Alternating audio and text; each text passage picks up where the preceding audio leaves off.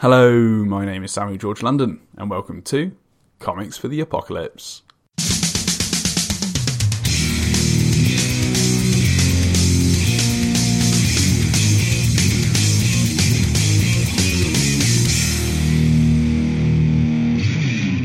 Today's return guest is comic book legend Pat Mills, where I ask him about his recent projects, including Kiss My Axe, and his recent reads as well.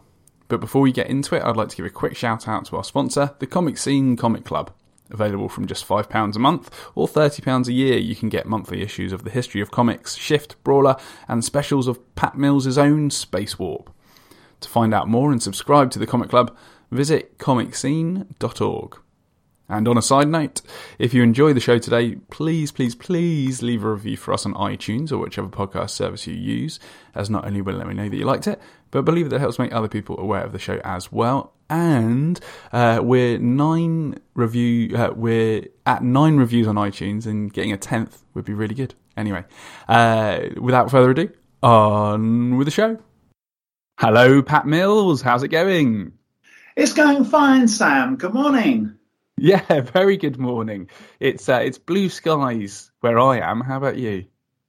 It's blue skies here in Spain, but we're up in the mountains and it's extremely cold. I'm actually wearing many layers of clothing here at the moment. But, that's funny. There you go. I don't expect anyone to be sympathetic because, as I say, normally it's quite idyllic here. But this particular day, I think there's some kind of cold spell. Cold front coming from somewhere, and it's absolutely freezing. Oh, that's wonderful. Fantastic. It's a pleasure to have you back on the show. I guess my usual question is, what do you do in the world of comics? But you're Pat Mills. So everybody knows who Pat Mills is, so we don't really need to go into that. But my follow-up question is where can people find you online, Pat, if they're not following you already? Oh, right. Millsverse.com would cover a lot of my books, particularly things like... And obviously on Amazon as well, so there's things like Kiss My Axe, Be Pure, Be Vigilant, Behave, a couple of novels, and of course also there's a whole raft of other material. 2000 AD material would be on Amazon.co. And there's French material and so on. It's a bit scary when I go back over the list and think, oh my God. Some years ago, a 2000 AD PR guy, and this was quite a few years ago, he said, you've written all that, why aren't you dead? Which is a little disheartening, but anyway, there you go. Well, I'm sure that's way off, and you have an absolutely tremendous back catalogue. So everybody go delve into that via Millsverse, and then also you're on Twitter, Pat Mills Comics, all of those links are in the show notes, folks. So go click through, follow Pat. And also go check out the Millsverse as well. Now, you mentioned in there one of your most recent publications, and that's Kiss My Axe. I guess where to start with this? It's a culmination of 40 years of an epic story. And I guess my first question would be, why now? Well, I think it comes down to the fact that the saga has actually come to an end. In other words, as I explain in the book, it's Slaying the Secret History, Kiss My Axe, which is, of course, Slane's one of his favourite expressions.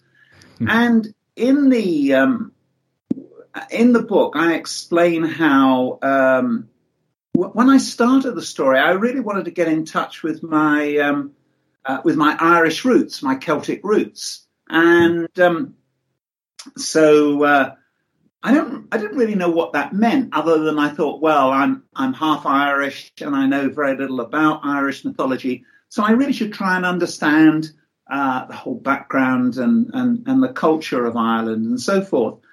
And so really, that's what the Slane stories have been doing over the years. They've been covering all kinds of aspects of Irish and Celtic mythology.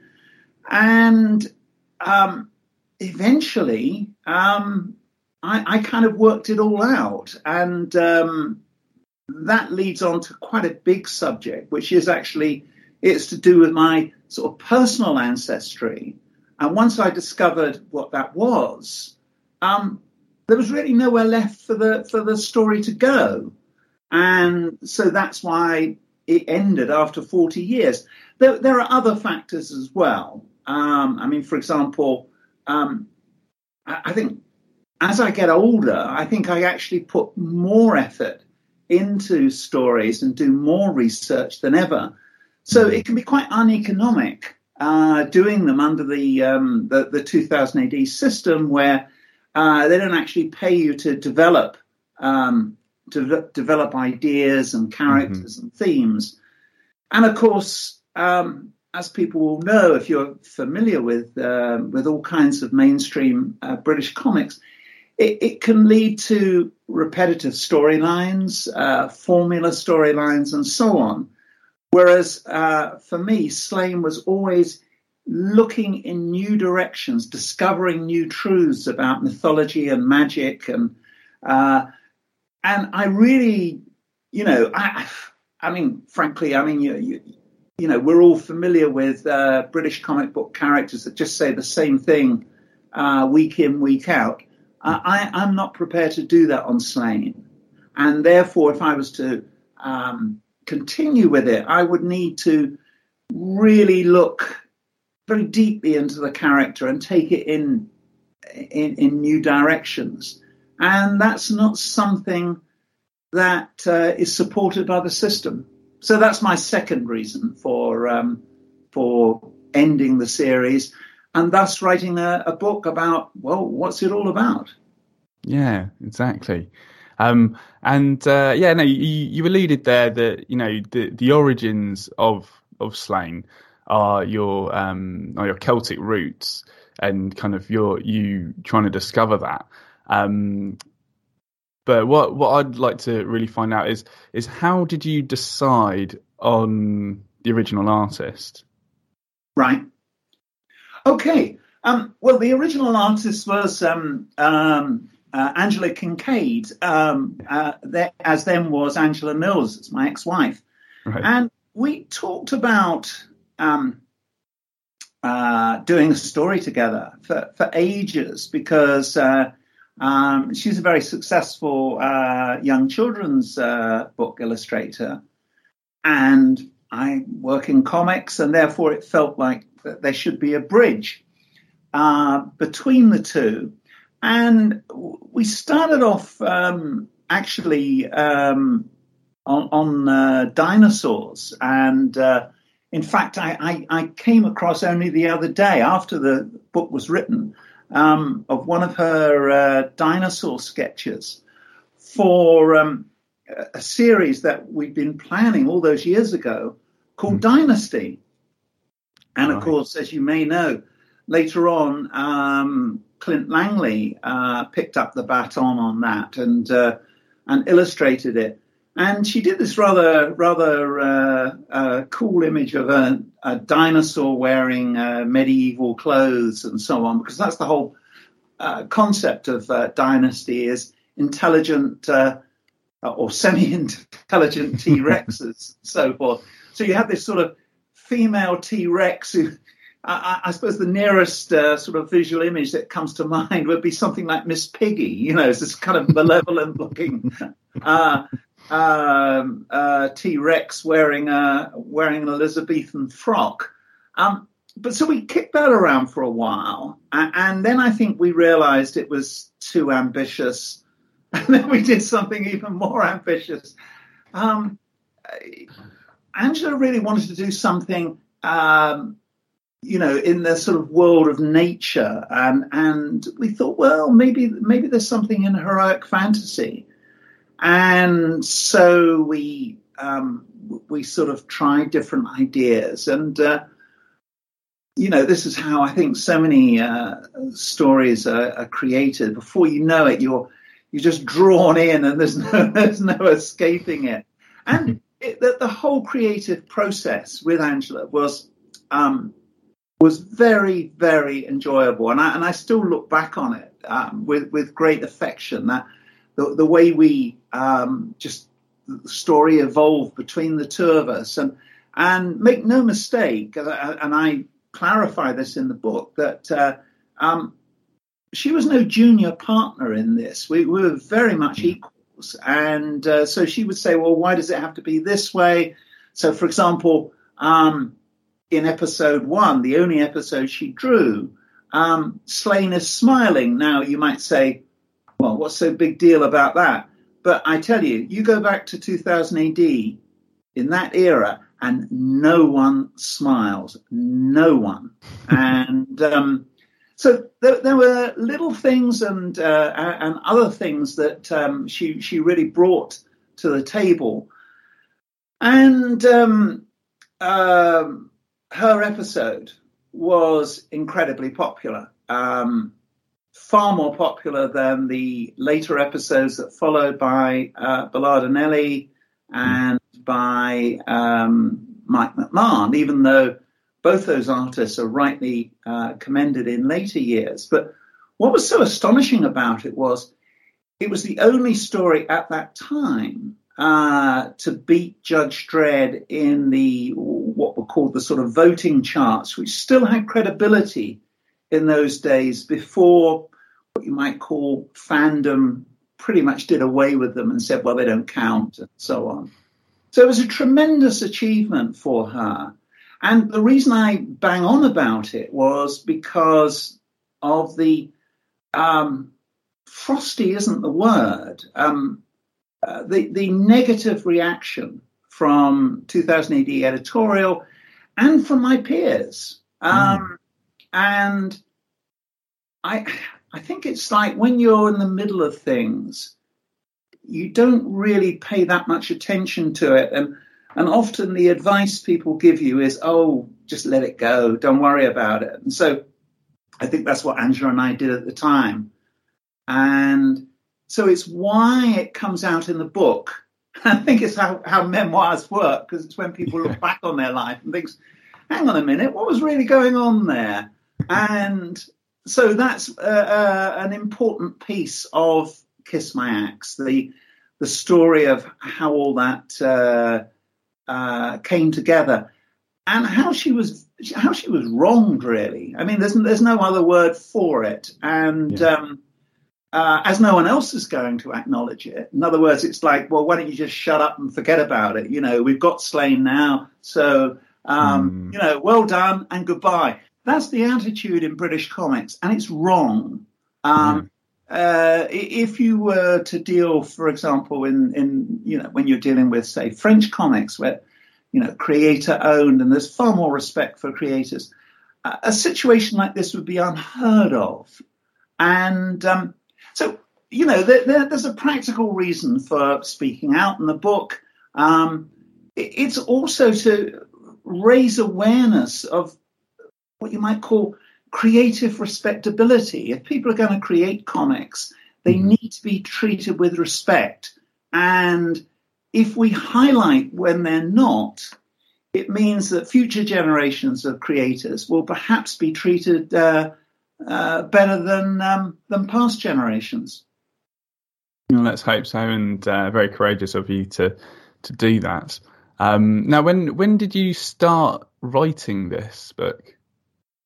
Well, officially, I think Slane's 40th birthday is next year. But actually, it's this year because go back 40 years. That's when I started it, and I think it took the whole process from when Angela and I first started talking about the character to the time it appeared in the comic would have been around a year and a half. So that hence the disparity on dates. Because I went through endless drafts, and I mean this is the thing where if you produce something with your partner or a family member or whatever, you're always open to the accusation of nepotism. So it was like, oh my God, I'm going to have to make this really good. I can't just knock this out, as so many stories were knocked out in that era of British comics. And so I went through endless drafts to really get it right. And so it was a long process. And of course, that applied equally to the artwork, because Angela had never drawn a comic strip before. And it can often seem quite daunting to newcomers, and they think, "Oh God, how is this done?" And I think a lot of energy in comics often comes from what you might call absolute beginners. A lot of talent out there, and I think there is a tendency. Well, there isn't. There is more than a tendency. I've certainly been aware of it my entire career, that once you're in, you try and keep other people out. And you may know of this from elsewhere on 2000 AD's history. I was certainly told that Alan Moore's early scripts were kind of kept out, or nothing happened with them. And it was only the intervention, I'm told, of Alan Grant that changed that. Wow. And that's not a one-off thing. People do tend to be kind of kept out. So my own feeling is that there's so much energy out there from newcomers, and I think it's very healthy to bring them in, not least to keep those of us who are established on our toes. So, for example, I was tweeting yesterday. I did a project with some art students at De Montfort University, where I did a 4-page story from a character in Spacewalk comic, Futons. And one guy whose first name is Bogomil, and he's rendering of this 4-page story. As far as I can see, he's never drawn a comic strip before, but suddenly he's come from nowhere. And I'm looking at this and thinking, it's clear from a writer's point of view, it's brilliant, because he's put the story first and the art to a degree second, which means he probably won't develop a fan following immediately, because if you put the writer first, all too often fans say, yeah, I love that artwork. Didn't really know what was going on. What the hell was going on. But it looks really cool. At the risk of sounding rather divisive, is a real flaw of the comic scene in the UK. If you look at a lot of girls' comic artists, and bear in mind, girls' comics were at one time twice as popular as boys' comics, but they put the story first. And so you read the story, you think, hey, that's a really good script, which is great for us writers, right? Yeah. But you look at often, a science fiction story in 2000 AD, you say, wow, I love that art. I had no idea what was going on, but it was so cool. And so I've really commended this guy in Twitter at the moment. And, if I was set up to give him more work, I would be doing so like a shot, because I can tell from looking at his gift for storytelling that he's really going to go places. And just to kind of back that up a little bit, consider Dave Gibbons. Now, not only is he a great artist who people say, hey, that's really cool, but he's also a brilliant storyteller. And there aren't that many of them around, I mean, there are obviously others, and they tend to be the ones I work with, like Kevin O'Neill, for example. He's a great storyteller. But not all good comic artists are good storytellers. So it's so valuable for us as writers, because ideas that maybe subtle or complex, a good storyteller is really going to put that on the page. Exactly. Amazing. Yeah, it's such a complex relationship, isn't it? Collaborating between writers and artists, and when you do get that perfect collaboration of an artist that can really help focus on the story, also create amazing art, then I guess those are the ones that stick. I think that's the case. I mean, Dave Gibbons is surely an icon in that respect, because his artwork is exciting to look at, but he also tells the story, and some very ambitious storytelling. I mean, you imagine, say, Watchmen being drawn by someone else. It's hard to imagine, and it's hard to imagine it being as successful, because Dave just brought everything out. Of course, I'd have to say David Lloyd, another great storyteller. But it makes it sound like there's lots of them out there. But of course, I can't say the ones who are lousy storytellers. That really wouldn't be fair. We all know who they are. Fair play. Now, so looking back at these 40 years must have been rather difficult. And so how long did it take to write Kiss My Axe? Well, the last part was pretty straightforward. It was that early era involving Angela's role that took longest, because I did a sort of first draft of it, and then I thought, no, I don't know, I'm kind of pulling my punches here a bit. So then I did a second draft, and so I showed it to Lisa, my wife, and she said, "You're holding back a bit here, So I thought, oh, okay. She said, no. What are you getting at here? Why don't you spell it out? And so then I did a third draft, and wow. And what I realized was that I blocked out most of what was going on, and it was obvious that there was a deliberate attempt to freeze her out of the picture. Mm-hmm. And at the time, I was vaguely aware of it, but Angela and I had so many other things going on in our lives that we did, I think, what was sort of the sensible thing to do, really. When you've got a lot going on, you just say, oh, to hell with it, and just get on with those other things.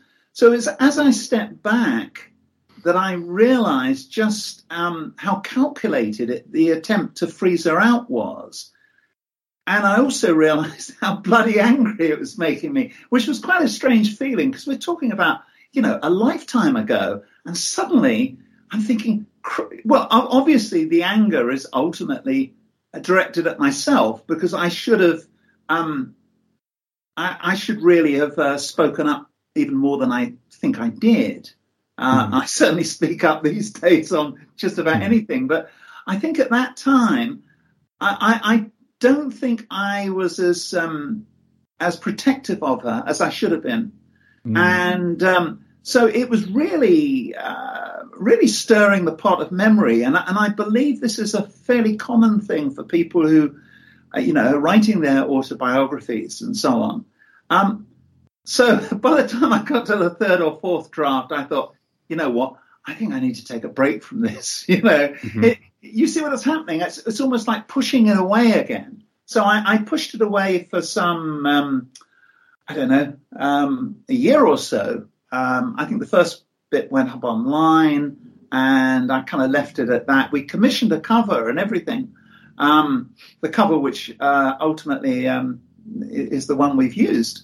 And I thought, no, I've got to take a break from this just to see, how objective I am being about this and whether it matters. And so when I came back and I wrote whatever it was, the fifth draft of those early chapters, I think, it still held up. And I think I would say that if you feel strongly about anything, it's unlikely that after a year's break or whatever, that's going to change. You might be a little bit calmer about it, but your feelings are valid. And I was just so dismayed at how she was frozen out, and I think also because I think there's always an assumption, well, Slane's a very successful series. It's had all these wonderful artists on it.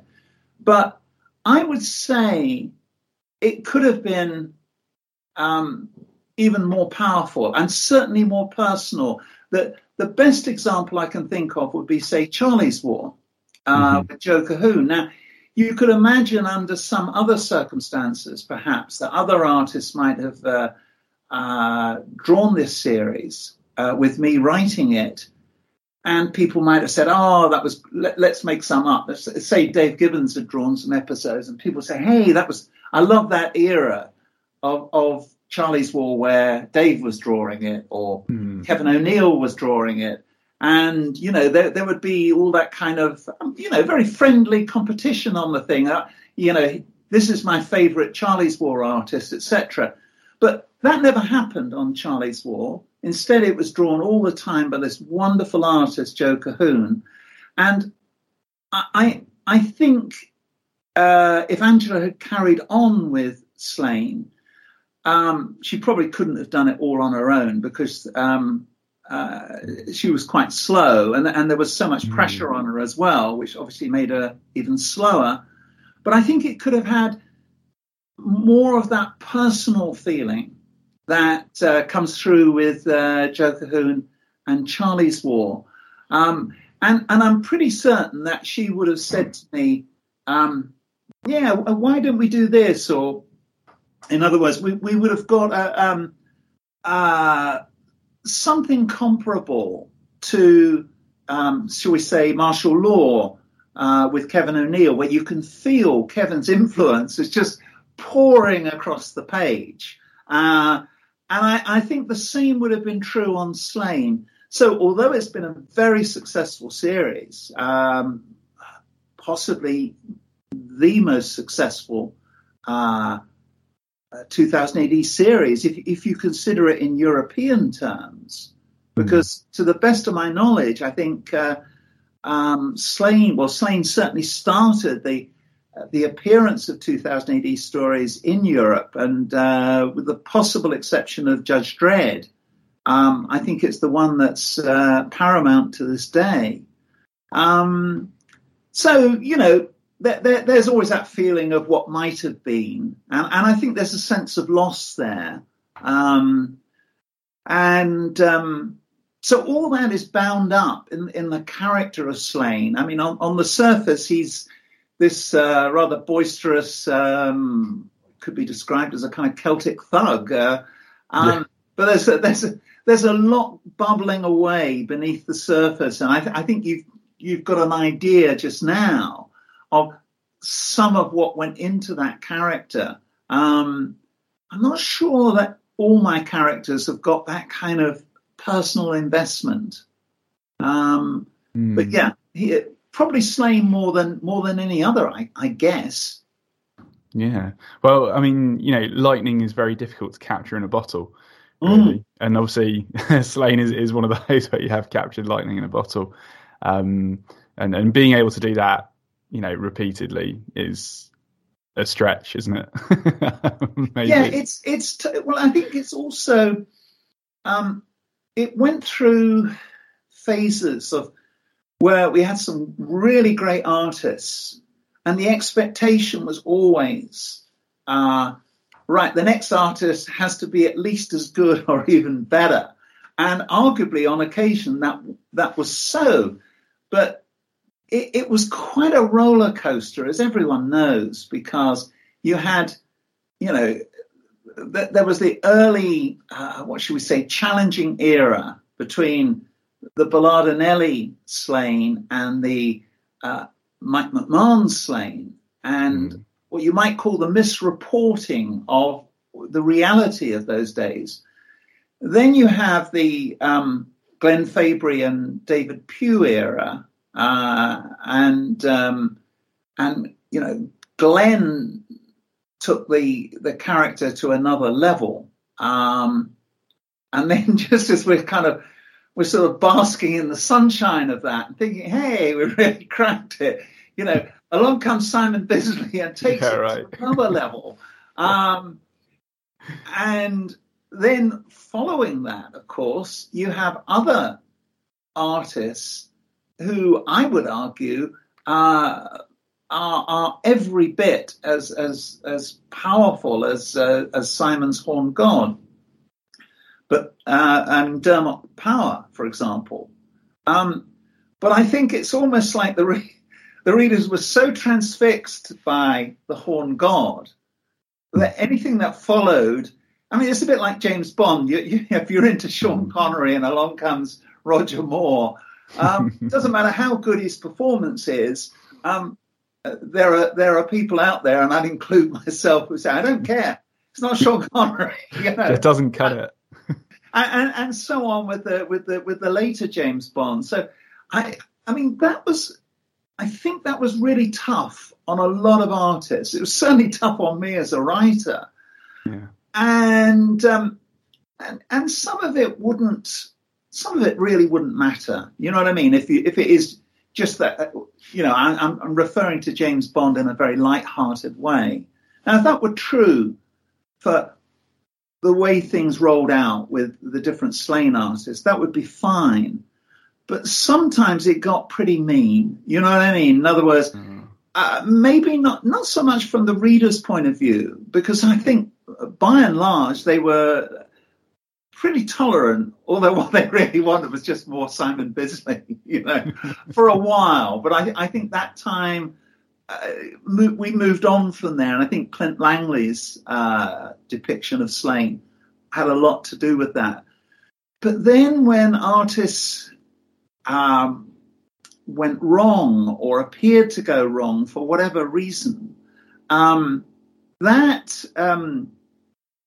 that got quite mean-spirited. The editorial were, what shall I say? You're dealing with people's lives and careers and, paying the weekly bills and to vilify. Being pretty ruthless. I'm thinking of one very good Slane artist in particular, was really unjust. It was really unjust, and I liken it in the book to was it Gerald Ratner, the jeweler who was, I don't know if you know the story. He's off the top of my head, no. Most of our I don't know what was he. Most of our materials are, what were they, bracelets, watches, I don't know. He said most of them are crap or something like that. Yeah. And shares crashed on Ratner's overnight. Well, something similar was going on in the pages of 2000 AD, where editorial were publishing negative letters about this particular artist. And so it's like they're actually saying to the reader, don't read this story, it's crap. And you're thinking, this is a Gerald Ratner moment. How is this possible? Yeah. And so when I was writing the later chapters of Kiss My Axe, I really spent some time really trying to reverse that, because the story and art was very consistent with previous ones. I mean, there'll always be individual episodes where you'll say, well, that wasn't so good. But I think by and large, readers are quite tolerant, or maybe they make an exception with Slane and aren't as tolerant.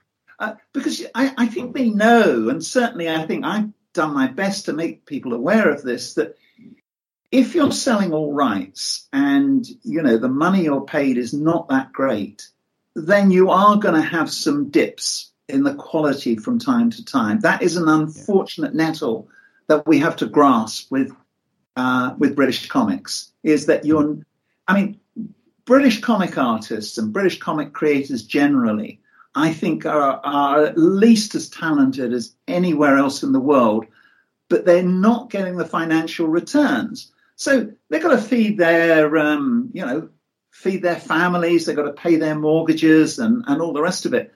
So you do get these dips in quality sometimes. And if you look at some of the Golden Age 2000 AD stories, they were often produced by artists when they were, say, young, single, or just foolish.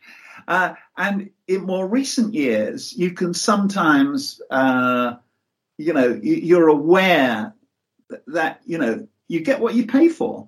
And I think I can't subscribe to it because there's something within me that says the story has to be absolutely spot on and we don't care about your mortgage. But I have respect for creators who say, well, look, I'm only being paid this much, so this is what you get in return. I'm not going to subsidize a wealthy publishing company, at my own expense. And all these things have always bubbled under the surface of 2000 AD in particular. And I think it's useful to just give them a bit of airtime for people to be aware of that. And I think fans and readers are now, and perhaps accept, there are sometimes dips in quality, although they don't accept where Slane is concerned generally. No.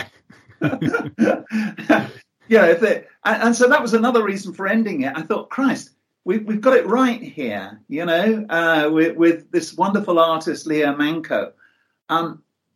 Maybe I should go out while I'm winning. You know what I mean? In other words, because there's nothing worse, is there, when a story or a film franchise, carries on to the, Friday the 13th, part 12 or something. It's better to go out on a high point, I think. And so that's what I did. Fantastic, and good for you for doing that, Pat. You're truly invested in the character and the story, I did. From a reader's perspective, it's probably the right thing to do, I think. So good on you. Yeah, I think it's nice to do it that way, and I still miss him, and I might be tempted to do. Matt Smith on 2000 has said, would I like to do a one-off Slane story for a special he's got planned in a year or so? And I might be tempted back for that. But a one-off story is a very different thing to saying, right, where are we going on this character? And that involves a bit of a long, dark night of the soul where you really think the character through. And so anyway, just to add a footnote to the whole Kiss My Axe thing, it was very, I think it was valuable to do because it pays tribute to all those fantastic artists who put so much of themselves into the stories, and and not just the artists. There's also a lot of real life magic. Sounds a bit glib, but there is some real life magic there. I mean, most of these stories are based on concepts of magic that hold up reasonably well. Whether you're talking about, say, reincarnation, for example. There's a lot of stuff on reincarnation, and as far as I know, that's usually a bit of a taboo subject in fiction. I mean, there must be some stories about it, but I really wanted to explore all the ins and outs of it. And I don't know, I hopefully that will inspire other people to look at some of these real life magic subjects. Fantastic. Now, talking about inspiring others, I think you've probably been an inspiration for for hundreds, if not thousands, of fellow comic creators. And I was wondering what recent reads have you been reading and been inspiring you? Right. Well, I was looking down at things in recent times, and well, let's see. Chartwell Manor from Fantagraphics is one, and it's a heavy read. It's a graphic novel about this author who went to this abusive school, and as a result, in following years, his life went downhill, and it takes no prisoners, and it's very, very well done. I mean, it's a heavy subject, but I was just so impressed by it, and I think what interested me about Chartwell Manor in particular, it's a very nice production, as you can imagine, from Fantagraphics. Mm-hmm. Was it shows this other thing that we can do with comics, which is that we can do documentaries. In other words, we can tell real life stories, and there's a long tradition of this in comics. American comics, I have to say, I'm not really that aware of British ones covering the same territory as powerfully, but Last Gasp Comics, I believe, were the first to break the Silkwood affair, which was made into a movie, I think, called Silkwood, about a nuclear disaster at a power station. And I think it's great when comics can do these things, because I think television often falls short, especially in these days, because people don't watch television in a way that they once did. So it tends to be social media where people pick up a lot of their ideas and information from websites and so forth. So that's one reason I particularly like Chartwell Manor, because I thought, well, it's a documentary. It's saying something about this terrible, evil school.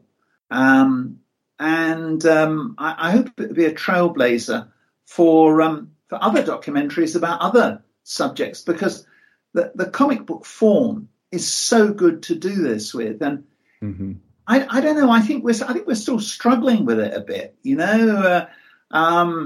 So if you think back to, say, Mouse, where they use that very powerful visual symbolism of the cats and mice in concentration camps, and so that's one example where they try to get over the what could otherwise be visually very relentlessly awful events, you know, described in comic book form. Now, Chartwell Manor doesn't use any visual devices like that. It just tells it like it is, and I think it works. So I'd like to see more. So Chartwell Manor is certainly one of my recent books that I've read. And let me see, what's another one that I should mention?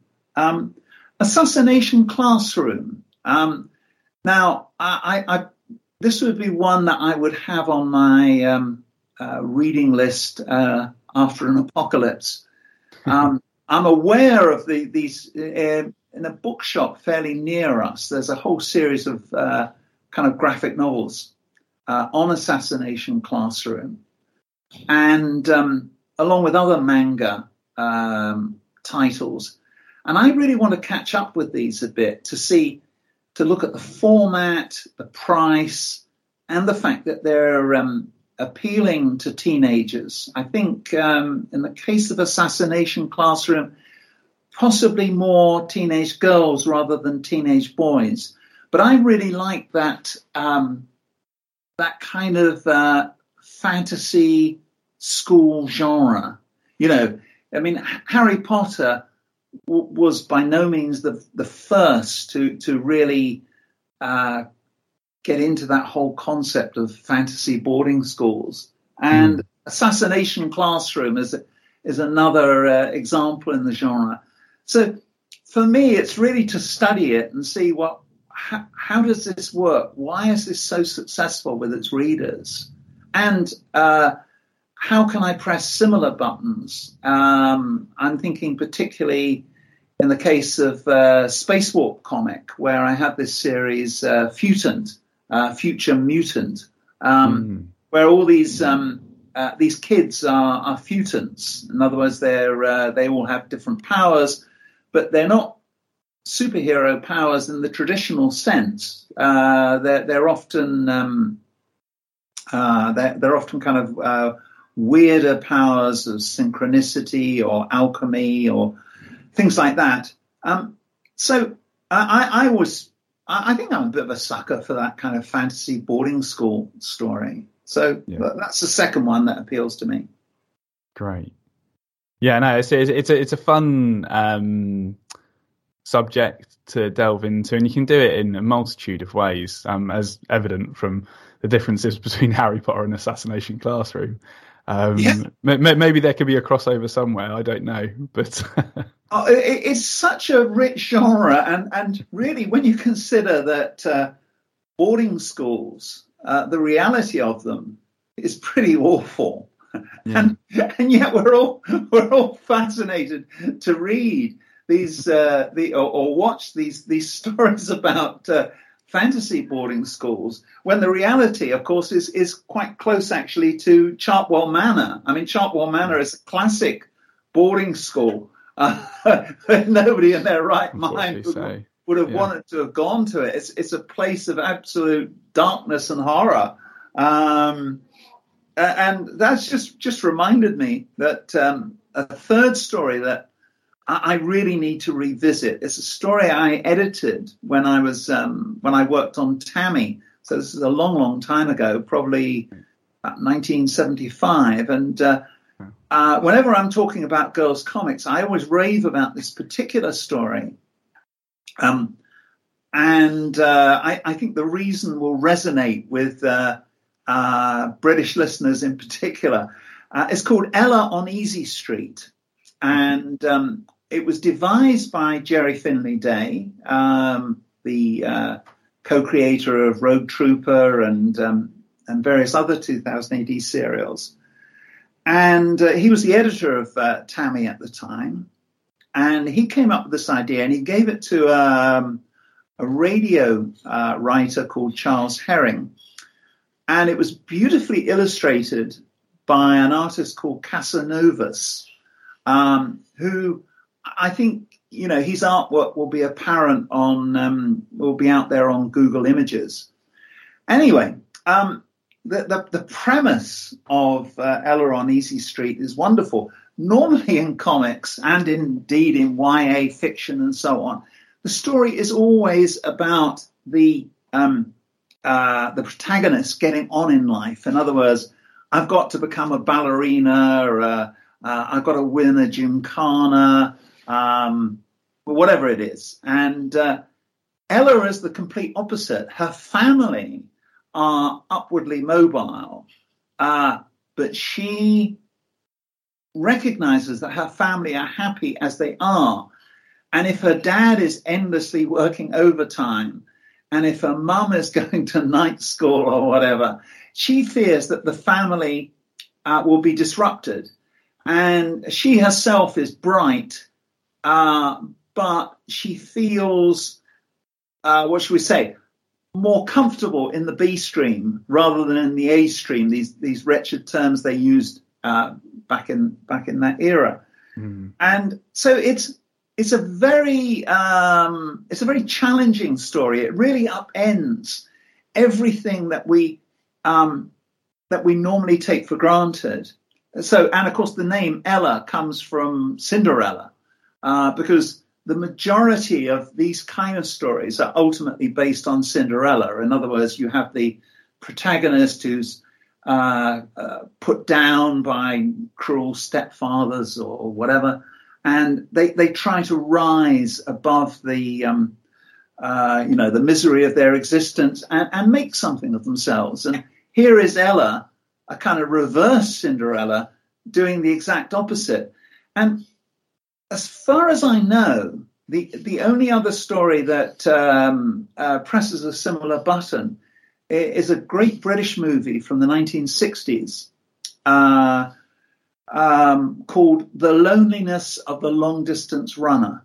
And it's a fantastic movie, absolutely fantastic, because the hero, who's at some young offenders sort of borsal or something, he's a great runner, and he deliberately throws a race because he recognizes it's all pointless.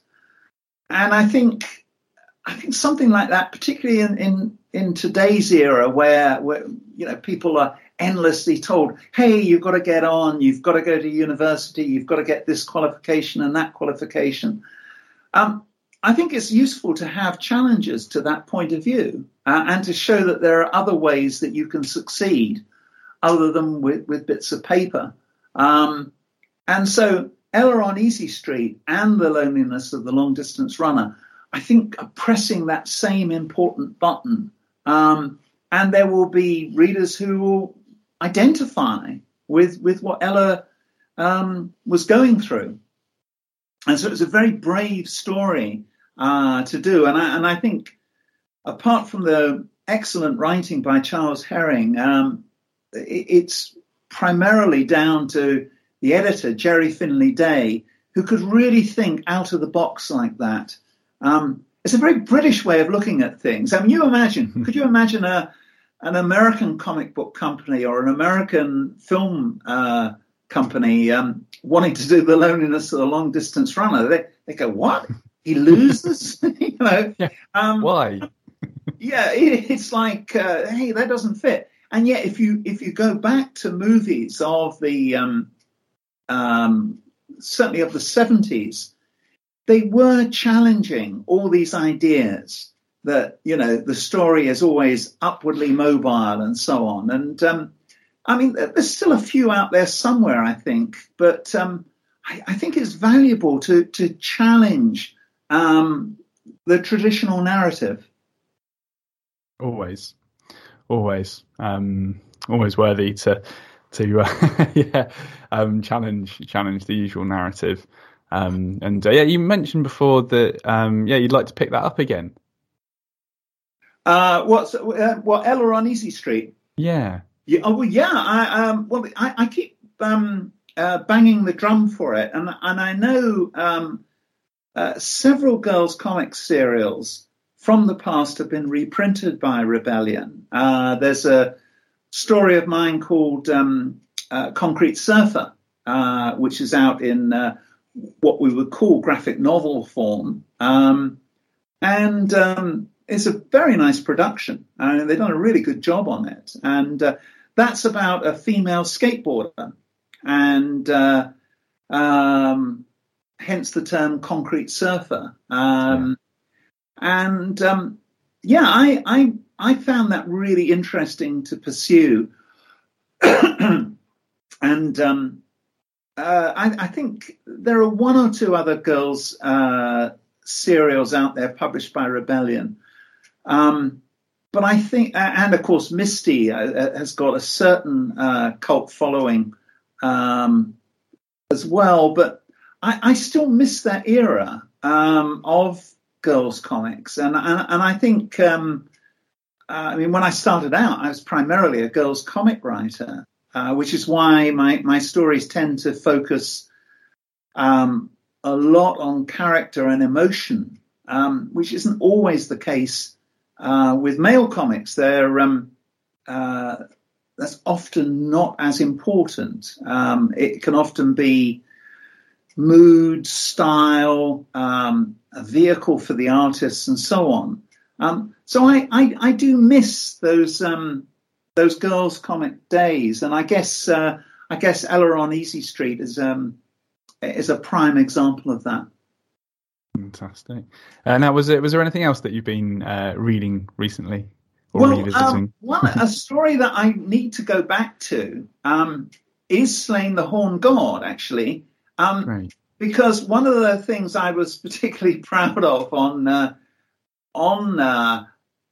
Slain, I mean, is that he's a non-elitist character.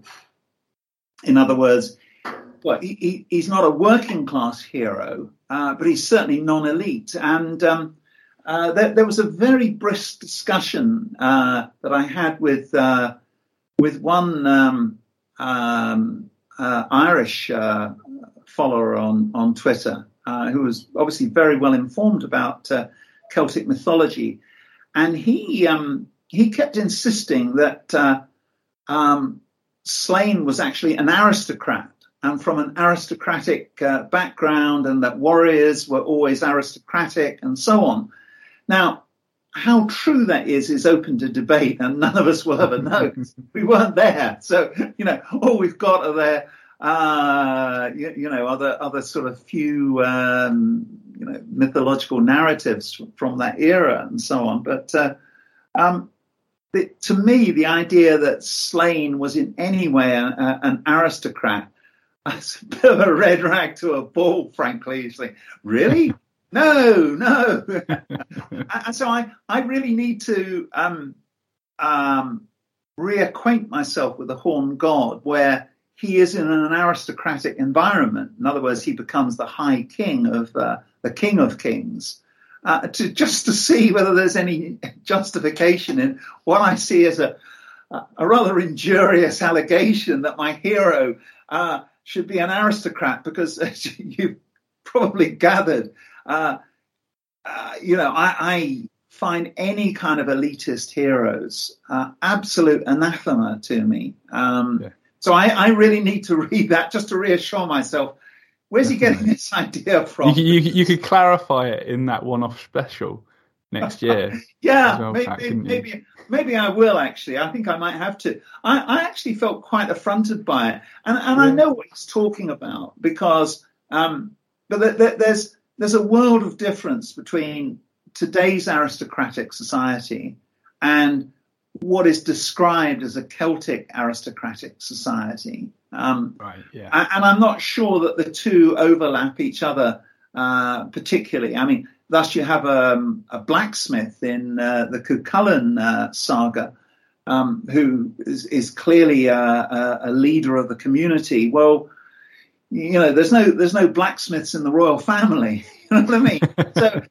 So to sort of put them up side by side is, and in any event, I mean, what Slain stands for in particular is he stands for a non-elitist perspective. So even when he's king, he's challenging all the traditional rules of elitism and so forth, and I think on occasion actually taking the piss out of them. And so I really need to just go back and look at the Horn God and think, okay, is there still any stain of aristocracy on my hero? Because I think although the Horn God works very well because it challenges elitism, usually in the form of the worshipping a male deity, and he's referring to the goddess, which is kind of goes against all those ideas of patriarchy and dominance and so forth, which are the hallmarks of elitism. But anyway, I need to do double check on it all. I think I should say there's probably a story in there addressing those very issues. Well, that would be fantastic, Pat, and I hope that comes to fruition. It's been glorious catching up and finding out more about the history of Slain through Kiss My Axe, which is available now. And when this goes live, the actual publication date is the 27th. That's correct, isn't it? Yeah, I should actually clarify a little bit there. Let me see. As we speak, it's available on Amazon, both as a paperback and as Kindle. It's available from Get My Comics from, I think, the 27th or the 28th. Yes. Yeah. Now, there's two versions available from Get My Comics. One is a straightforward version, and another one is one where there's an insert with which I've signed. So there's this kind of special signed edition. Yeah.